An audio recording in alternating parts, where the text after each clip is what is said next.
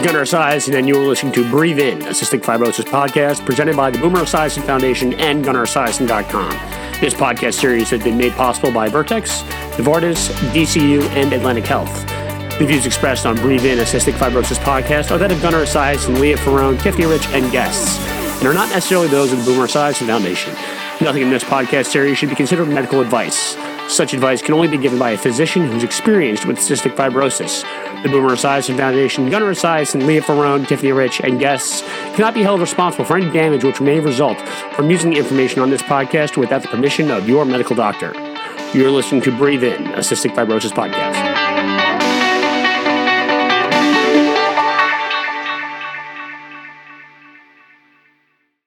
All right, it's Gunnar Esiason back for another episode of Breathe In with my lovely co-host, Leah. And now Tiffany is back this week. How are you, Tiffany? Woo! I'm good. How are you guys? I missed you guys last week, even though I saw Leah. Yeah, we were together, but... We are so happy to have you back on the podcast. Our listeners are happy to have you back. Thanks. We're going to continue the streak of having guests on the podcast. Today we have Erin Hoyt joining us. She's 27 with cystic fibrosis. Erin, how are you? I'm good. How are you guys? We are well. I think Thank we're well. you for having me today. Thank you for joining us. A special fact about Erin is that she was actually Team Boomer's Athlete of the Year this year. Yeah, so congratulations on Thank that. you. A super special designation. But Erin's also a transplant survivor, so we'll get to that. But Erin, why don't you tell us a little bit about yourself? So I was diagnosed with cystic fibrosis at birth. I didn't pass my first bowel movement, so that's how they figured out that I had CF. I actually was not hospitalized for the first time until I was 17. Wow. So, yeah, I mean, I did nebulizer treatments and everything, but I didn't know about the vest or anything until that first hospitalization. Wow. So that was kind of, yeah. How did you live in the dark about that? Yeah, great question. So I grew up near Stanford Hospital, but I always went to the Palo Alto Medical Clinic for my things, and I saw a pulmonologist there, and they never said, maybe you should see the CF team 5 minutes down the road. Yeah, that's insane. Wow, how does that happen? You would think they would say that. I don't know. It's really amazing how things are missed, though, because my sister, she's 2.5 years younger than me, also has CF, and I was diagnosed at birth, and she wasn't diagnosed until she was 17. Oh. She, came out, and they said, she's fine. She doesn't have it. And then 17 years later, she goes in for sinus surgery, and they're like, sorry to break it to you. Oh, my gosh. That's unbelievable. It is. Even in today's age, things are missed. It's crazy. Well, you would think that if you have CF, you should go to a CF specialist. Yes. Not just a and any sibling following should be tested. Yeah, if an older sibling had CF, you would be, more diligent about that. Exactly. Immediately she came out. Yeah, she was a super chubby baby, and so she popped out. Super chubby, definitely doesn't have CF. She's fine. Yeah, she's not like your scrawny one. This chubby one's fine, So, yeah, I don't know. Things are missed. So I honestly, I don't know. But so I started swimming competitively when I was only 5. I joined a summer team, and then at 7, I started doing year-round, and I did that until I was 17. So I think that was really, my vest treatment, my airway clearance, and then I just got burned out when I was 17 of swimming, and I was going to college, and I just wanted, more of a social life, so I quit swimming, and then 2 weeks later, landed myself in the hospital for the first time. Yeah. And then that's when they came in with the vest and everything. And it was really shocking to me because, obviously, most kids with CF grow up going in and out of the hospital. And so they just kind of walk in and are talking to me as if I'm supposed to know everything. They're strapping something onto me, hooking up. I'm like, what is going on? And walk me through this. Yeah, no, they're talking to me as if I was, dumb because I didn't know what was going on. And so I kind of had to learn about that, and I was supposed to go to college in a few months. And so I said, I remember asking them, so how long am I going to have to do this? Just as long as I'm in the hospital? He said, your entire life. And I said, no, I'm going to college, though, you see. So I'm going to have a dorm. I can't do that. Gosh. And they said, no, that's not the way. So I kind of had to learn everything a lot later in life. It's almost like getting diagnosed later. Like your sister? You know what I mean? Yeah, no, basically. Yeah. No, it really is though, because I knew I had it my whole life, and I definitely coughed, and I was underweight, and I did nebulizing treatments, as I watched TV, but it was not the same until I started the vest and everything else. Yeah, the vest is definitely a little bit more of a like a cumbersome, like outwardly expression of CF. Like the nebulizers aren't that big of a deal, but the vest is a very physical activity. It is. Yes. Yeah, no, it's super physical, and then you have to wake up earlier, go to bed later, all of that, and adjusting.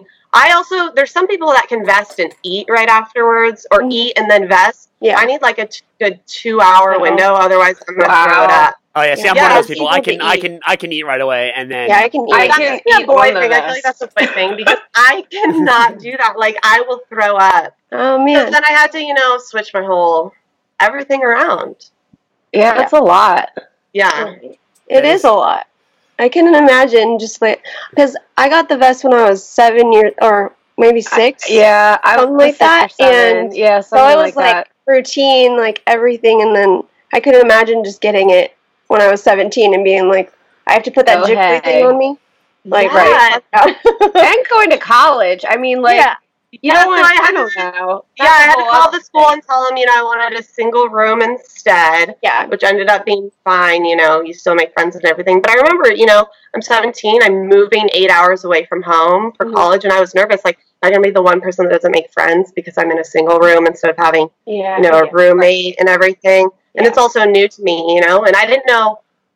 My friends growing up always knew I had CF, but now I have to go to this school with a new machine, and I was like, how do I introduce this to people? Yeah. Right, and you're not even comfortable with it yourself, so it's like... Yeah, the second day of college, I set off the smoke detector with my nebulizer, and they called the police, and the entire building had to be evacuated. That's hilarious. Wow. Yeah. That is Did they know it was That's you? Did everybody know? Yes, no, they know it was me because it's coming from my room, the smoke detector. And they're like, what are you doing in there? And I had to tell them, and my cousin came over and, set up some fan to blow away, and it was this whole thing. But I was like, oh my gosh, I'm totally not going to have any friends. Yeah. I didn't know nebulizers could do that, to be honest. Me either. When you're in a box of a room and your smoke detector is right above, I set it off in a hotel one time too. Oh, if the room is small enough, it'll happen. Okay. I've never done that either. I have never. Nor did I set the smoke alarm off with with one of those George Foreman grills one day. I've never done it with my nebulizer. I wasn't hospitalized again until my senior year. Okay. Which is, so I started going to the CF clinic when I was 17. I went to Lucille Packard.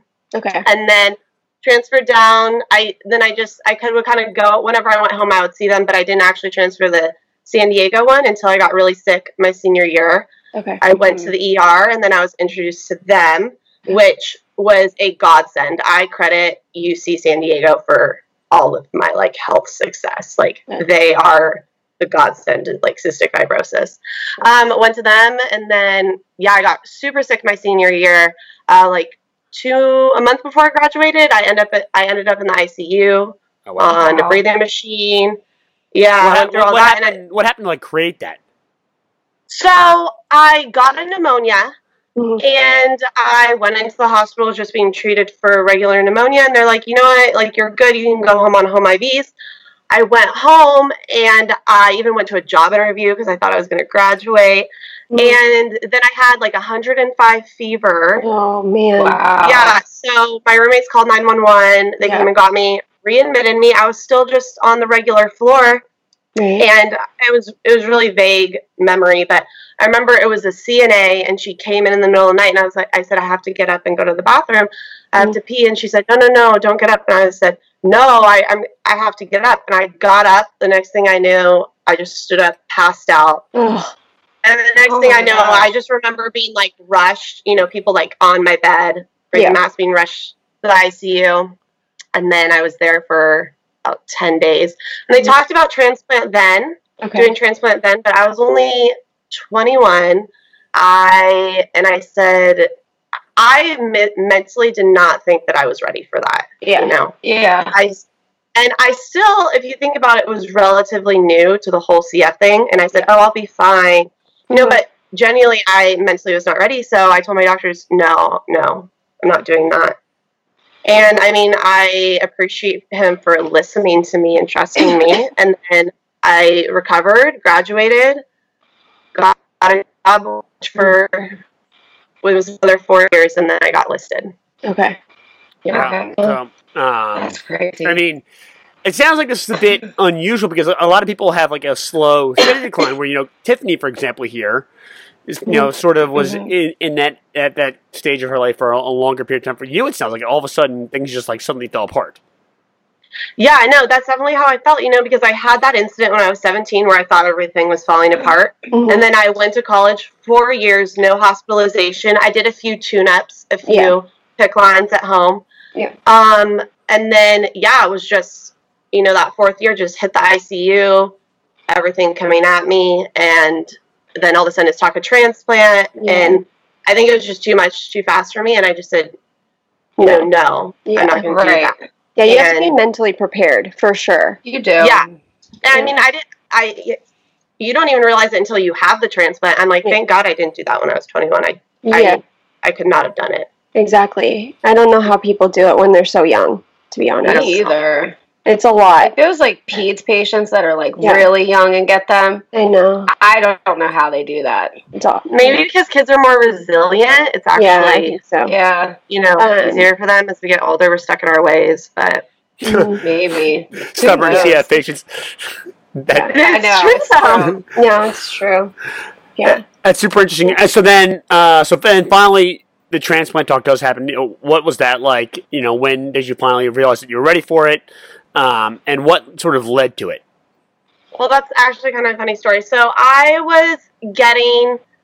then after that one incident, I would get sick like once a year. I would get hospitalized every April. I don't know what it is about April. It doesn't like me. So I would get hospitalized every April. And then the summer before I was listed for transplant, I got sick, was out of the hospital for like 3 weeks, went back in, out of the hospital for like 3 weeks, went back in.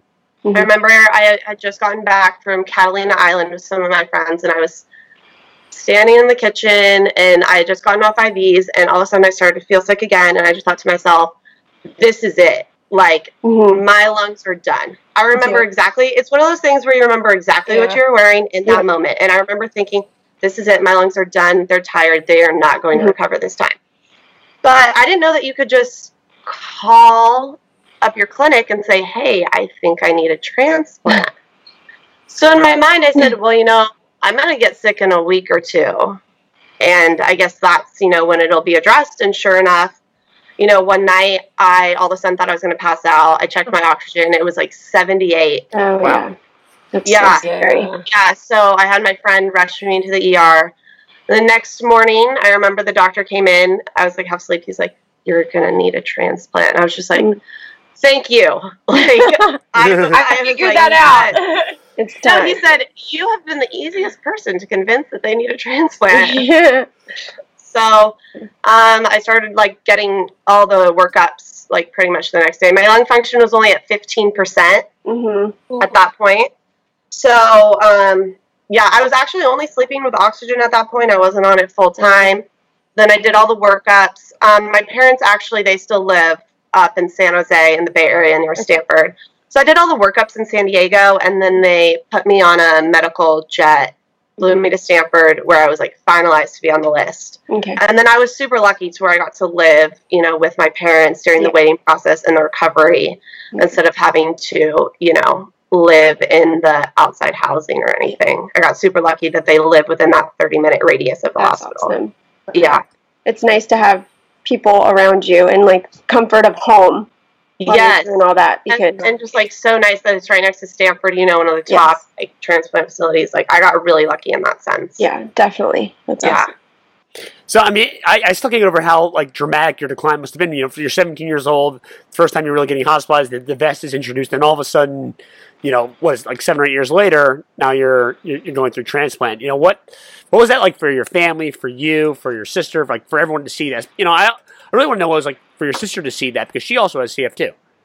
Yeah, I think it was really hard for her. I think that and this might be an unpopular opinion, but I think that a lot of living with CF is living in denial. Like, oh, that won't happen to me. That won't happen to my family member. You know, so I think growing up, my parents always saw me competing and, you know, going to college. And yeah, there was, you know, that really dramatic incident when I graduated, but I still graduated. I did graduate on time. I had an IV in my arm, but I did it, you know? So I think it was always like, oh, like, you know, she'll recover. And Kristen, my sister, Kristen's not that serious. She didn't get, you know, until she was 17. So I think it was just all really quick and just kind of like getting hit by a truck. Like, wow, this is real, you know? We are everybody else. We are the statistic. We are not, you know. So it's an adjustment period for sure, and I think it takes a lot adjusting emotionally and like physically to prepare for all that. For my sister, I think it was really actually good for her to see because, you know, she wasn't diagnosed until she was 17. She just had her first hospitalization and she's 25. Wow. So a few months ago, she was just hospitalized for the first time too. So, you know, I think they always labeled her as, oh, well, Erin is the severe one. Erin's the severe one. There's different degrees. So I think it was good for her, you know, not to see me go through that, but to realize what can be. Right. Mm-hmm. So, almost like a motor. I mean, if anything, I hope, you know, it helped her to be, you know, she takes care of herself, but to step that up, you know? Yeah. Think, okay, if it happened to my sister, who I thought was healthy growing up, it can happen to me that's healthy growing up, you know? Right. Definitely. Do you think having them bring up the topic of transplant at 21 and then needing it a couple years later, do you think that helped prepare you more? Like, do you think you would have felt as ready as if they hadn't have done that and just kind of like sprung it on you when you were super, super sick? No, I agree with you. I think it totally helped me prepare because that's what I would think too. Yeah, well, also the doctor I had when I was 21, shout out to Dr. Kevin Shaw.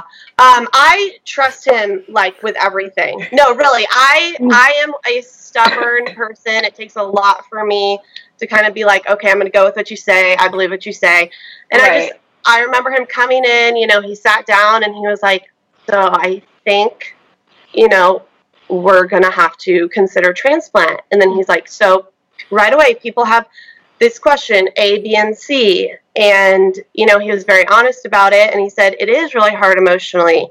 And what does this mean for having kids? What does this mean for my family? What does this mean for working? What is this?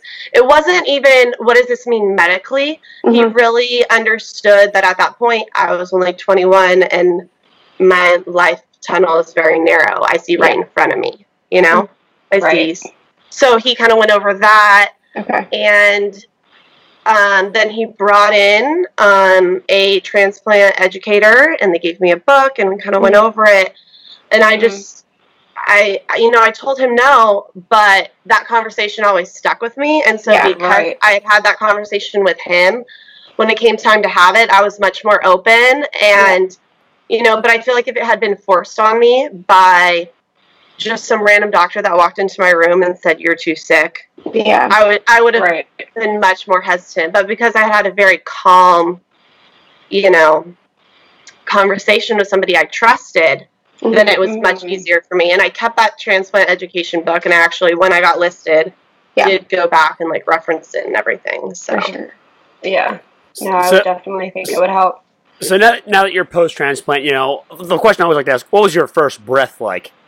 Okay, so I get that a lot, and I wish I could tell you that I remember like the first breath. You don't remember. I don't. All I remember is I had come to, but I was still intubated. I still had, you know, the thing.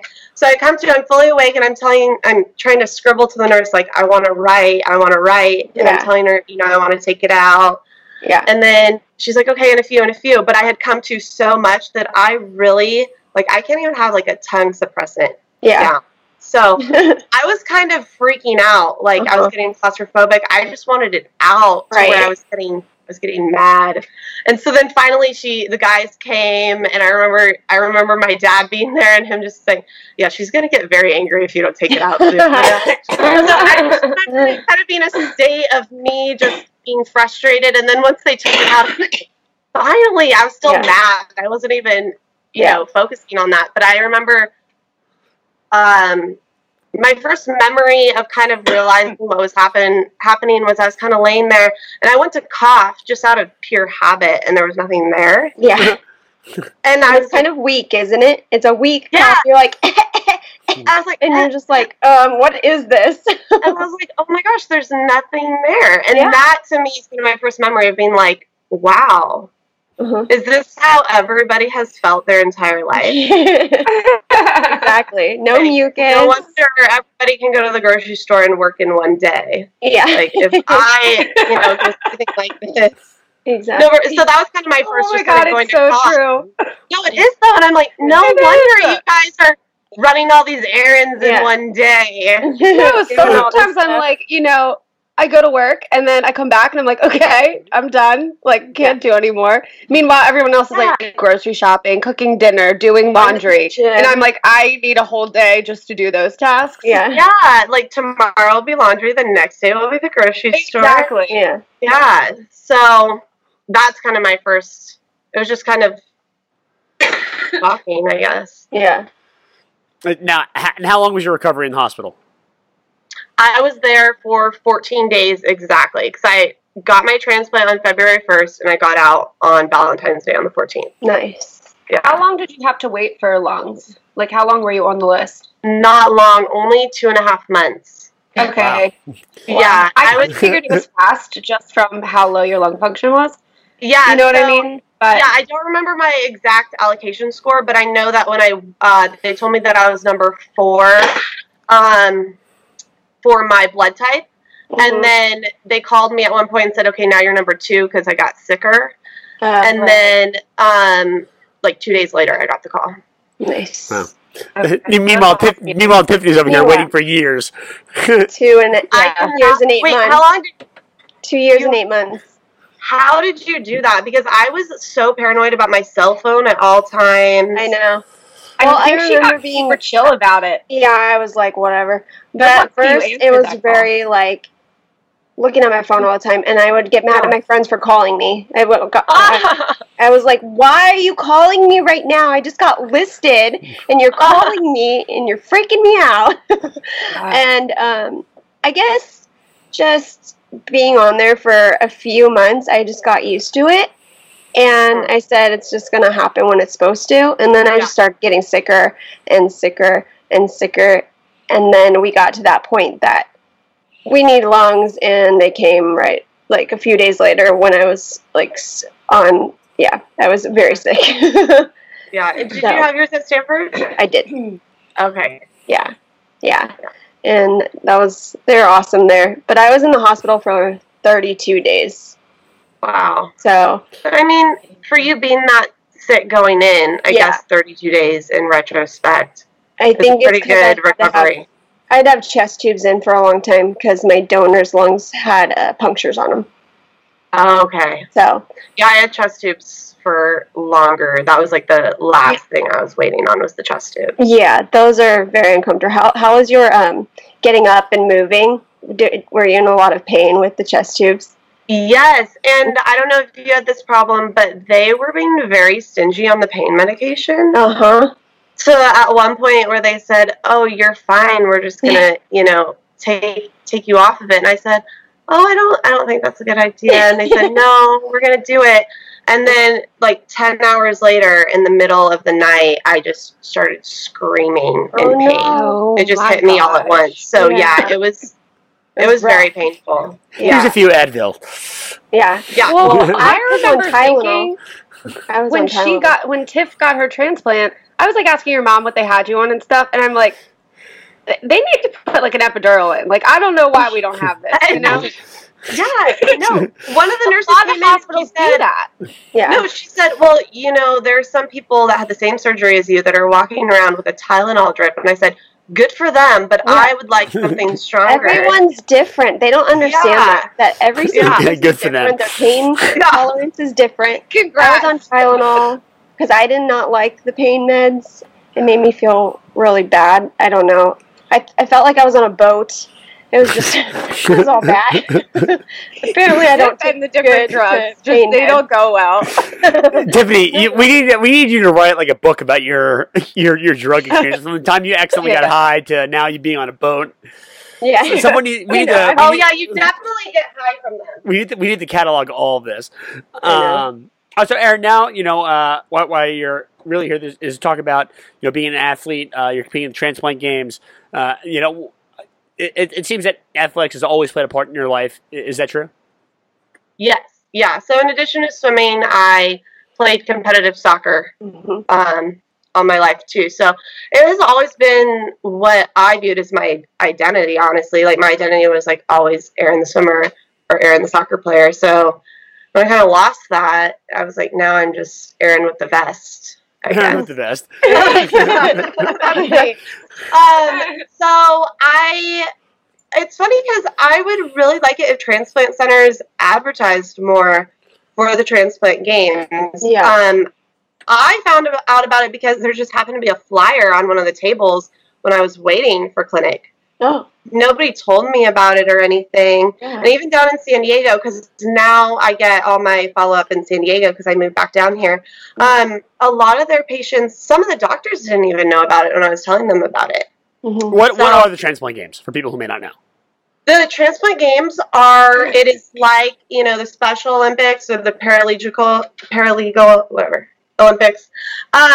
So it is where people with transplants they have international and they have national. So it's every other year. So I competed in the international one. So it's people from all over the world who had a transplant who go to compete in Olympic sport events. So they have, and it's all age ranges too. So they have anything from swimming to golf to badminton to bowling, track and field.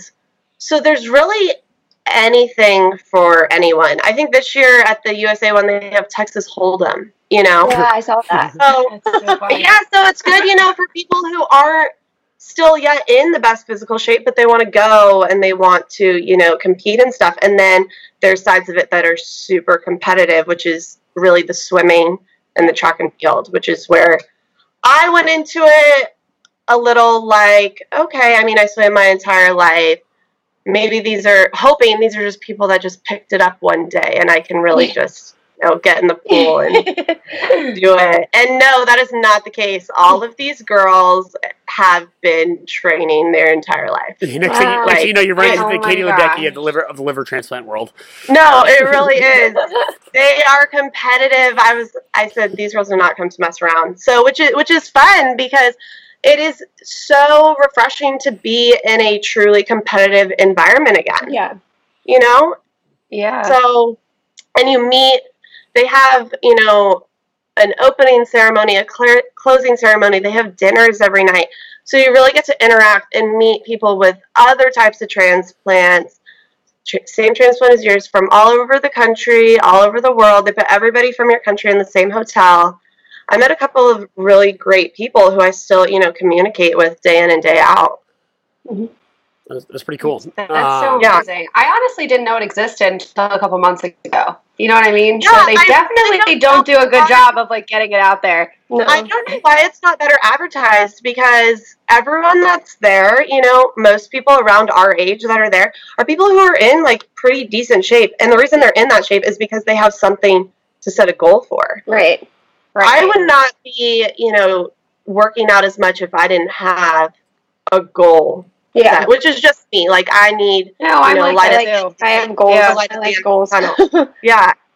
I can't just go to the gym to work out. That's I need some type of motivation. Yeah, exactly. Mm-hmm. Yeah, and so I go to PT and have someone scream at me to keep working out. Yeah, exactly. Yep. And what events did you swim? So this past summer I swam the 100 breast, 50 breast, 50 fly, 50 back, 50 free, and 2 relays. I think that's 7. Wow. So I swam 7 total, 5 individual and 2 relays. Well, and then are you planning on going back? Is it every 4 years? Is it every year? So it's every year, but it alternates. So last summer was international. This summer is national. So it's just for Team USA and I believe Canada. And it's in Salt Lake City, which I'm a little worried about with the altitude. Yeah. Now,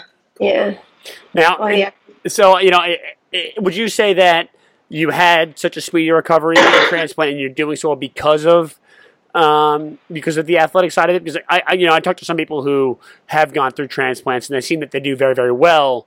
If they've been an athlete all their lives and they go through it and they're able to, I don't want to say zip through the recovery, but it's definitely something that gives them the strength to go through such an invasive, traumatic experience.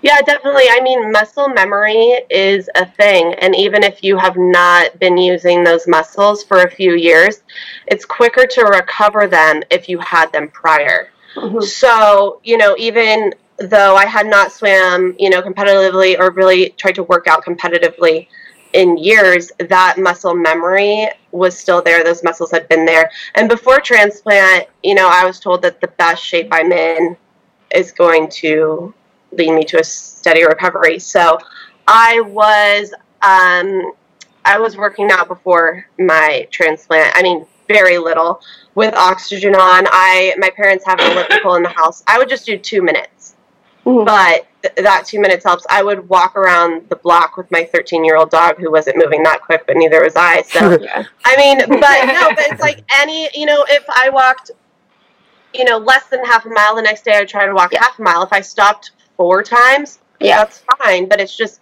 actually doing it. If you can get 2-pound weights and just sit on the couch while you watch TV and slowly lift them, like just getting that little bit of muscle is going to be so much easier when you try and get out of bed the first time.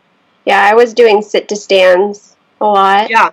And tried to go to pulmonary rehab. We know how that helped. That was such a fail.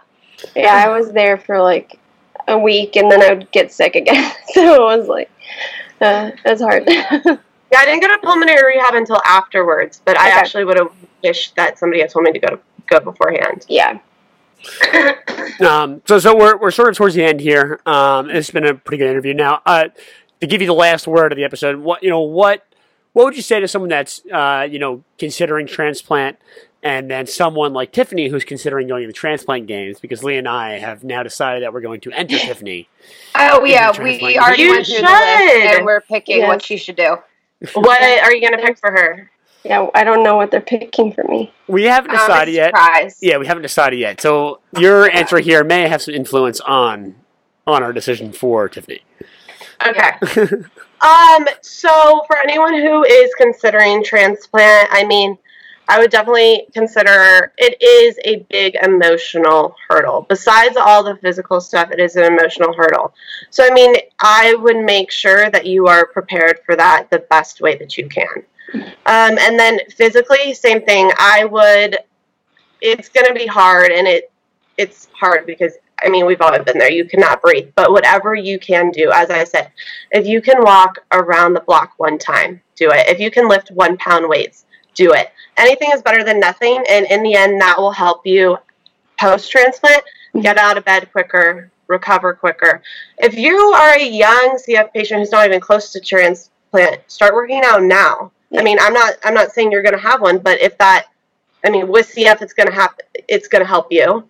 And if you ever get to that point, it's going to help you. Like, that is, I would say, my biggest advice for anyone is to, swim. Even surfing, I don't know if you guys have heard of, the Malleola Foundation. Yes. Yeah, they take kids out there, they surf and everything.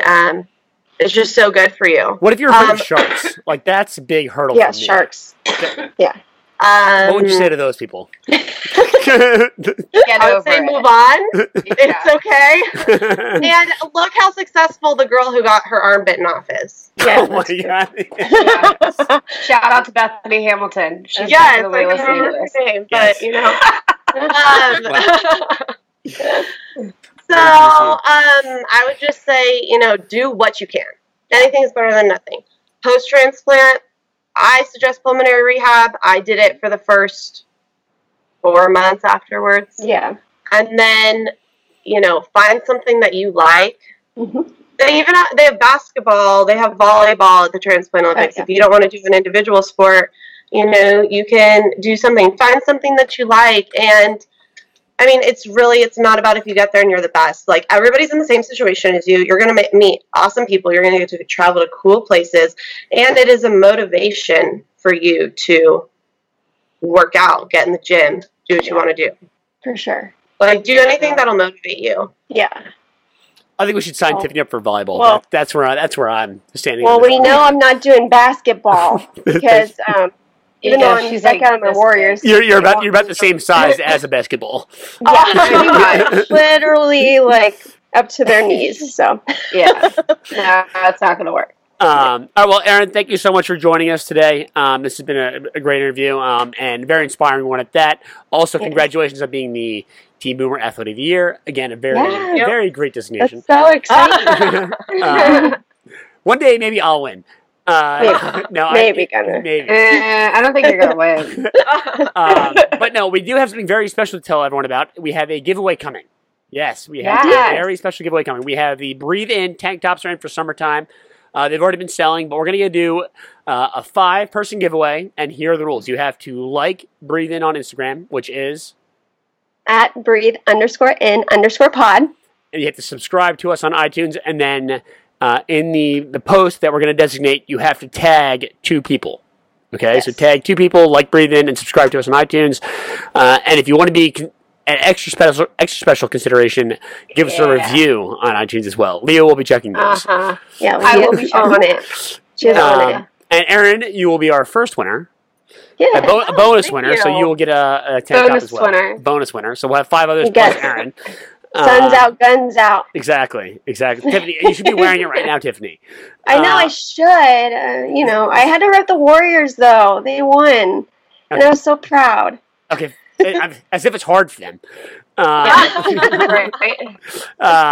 think that's pretty much it. Remember, you can follow us on Twitter, Instagram, Facebook. I'm Gunnar Esiason at Salty Sisters with a C. Go to the Etsy store, Salty Sisters, and then you can get a hold of us at gunnersblog@esiason.org or saltySisters@gmail.com.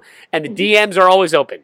Always. Go down in the DM. Go down in the DM. Erin, thank you so much for joining us today.